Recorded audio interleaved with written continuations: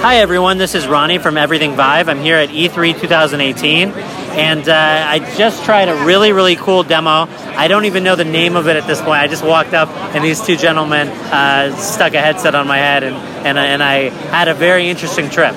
So I wanted, if you guys could just introduce yourselves and tell me a little bit about what you guys are working on. Yeah, my name is Daniel Lisi. I'm a producer with Floatland. This is Ben. Hey, I'm Ben Vance. I'm lead on this project, which is called VR Screensavers.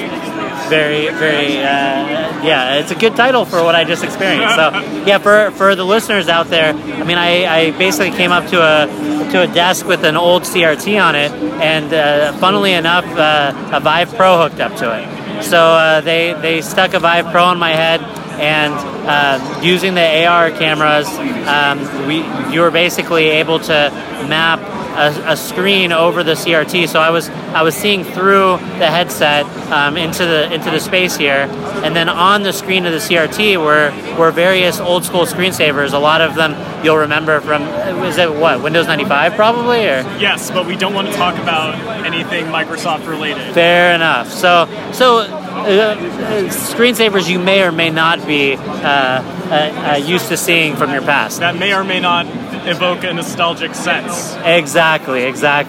But yeah, so you're able to flip through all the different screensavers, and you're able to then enter the screensavers using the trigger, and experience these things for the first time in a much different light. How did you guys come up with this idea?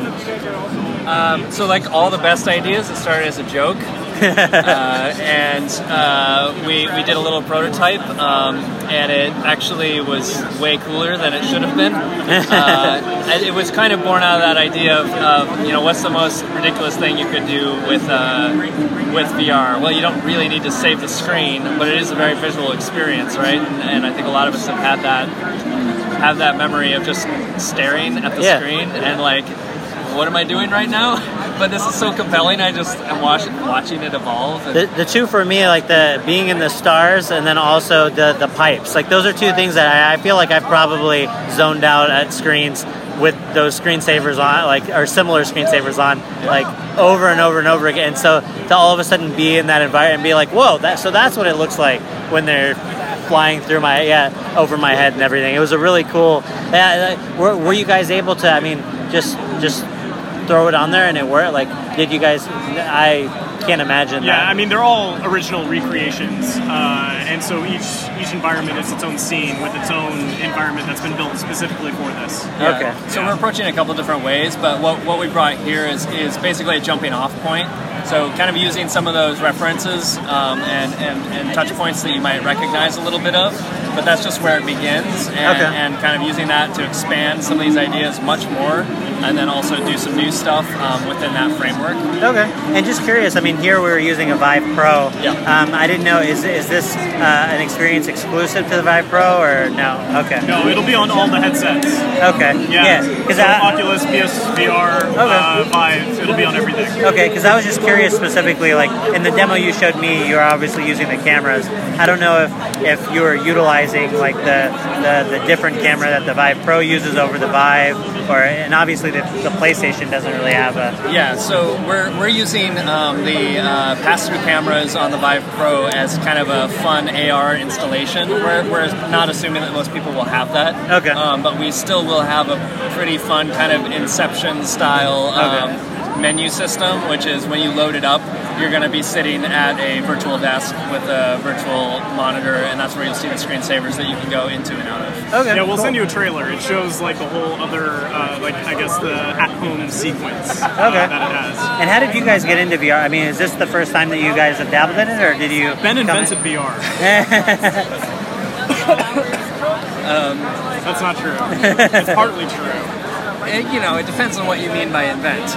But I actually did work in VR in college, which was like late '90s, early 2000s. So I'm kind of old school, but also got. Where'd you go to school? I'm just curious. Iowa State University. Okay, very cool. So they had a cave system, a 6-sided cave system there that was pretty bonkers. Anyway, that was ancient history, super cool, but impossible to access for any normal person. So I got into video games after school, and then started using the Oculus once the Kickstarter came around, like 2013. And actually, so we're here at Indiecade's booth here at E3, and that's actually kind of what got me back into VR, because they were showing Oculus stuff here at E3 in 2013. Okay. And they were looking for projects, and I had one.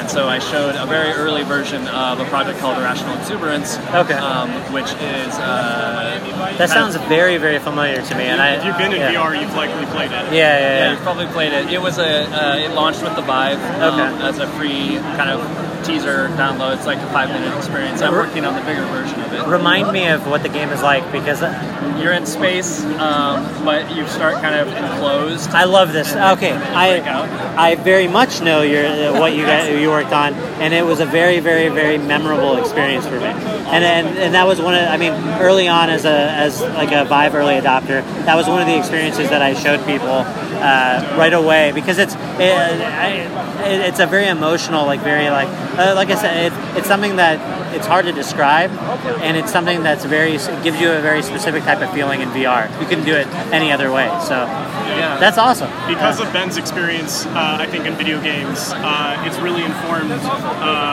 what not to do in VR, and to treat VR as its own medium, especially when it comes to immersive mechanics. It's been something that Float has been very thoughtful of in developing all of these experiences, and I think is why VR Screensavers was even thought of to begin with, is these very simple, very beautiful, immersive elements that we can do and really introduce anyone into a VR setting with that. Okay, yeah. I mean, as far as finishing up has it been released yet? When's it going to be released? Do you know? VR Screensavers? Yeah. We're shooting for a July release. Okay, and as far as, I mean, obviously, like what I tried here, I was more just like experiencing the Screensavers. Will the finished product be more of that? Will it be different mechanics that I didn't get to try, or like what? Yes. Okay, all of that. There's a bunch more features. So, I mean, some of the Screensavers are just inherently very simple, right? Like the Starfield, we don't want to mess with that too much. Yeah. Keeping it, just kind of pure in a way. But there's also, once you get in there and start interacting with some of these, they start to suggest possibilities that would be really fun. It's not a game, but it could be these interactive elements that would be really fun. Like, I can change the visuals by grabbing them and throwing them and like starting to like really work with the space. And also, I mean, personally, I'm really excited to bring back, the settings and the options for every screensaver, right? So bringing back the options panel. So you could go in any screensaver you're in, you can bring open the options and all the sliders and customize it and see what happens when you start to like push the limits of all the parameters and give you this way of... So I should have spent some more time in there, I think. Yes. Well, you'll soon be able to at any time you want to. Okay, awesome. Well, yeah, like I said, I just happened to stumble across your presentation here, and I'm really happy I did, because, yeah, like I said, I really like your past work, and I'm excited to try more of this. So thank you for your time. Yeah, thank you guys so much. Yeah, cheers.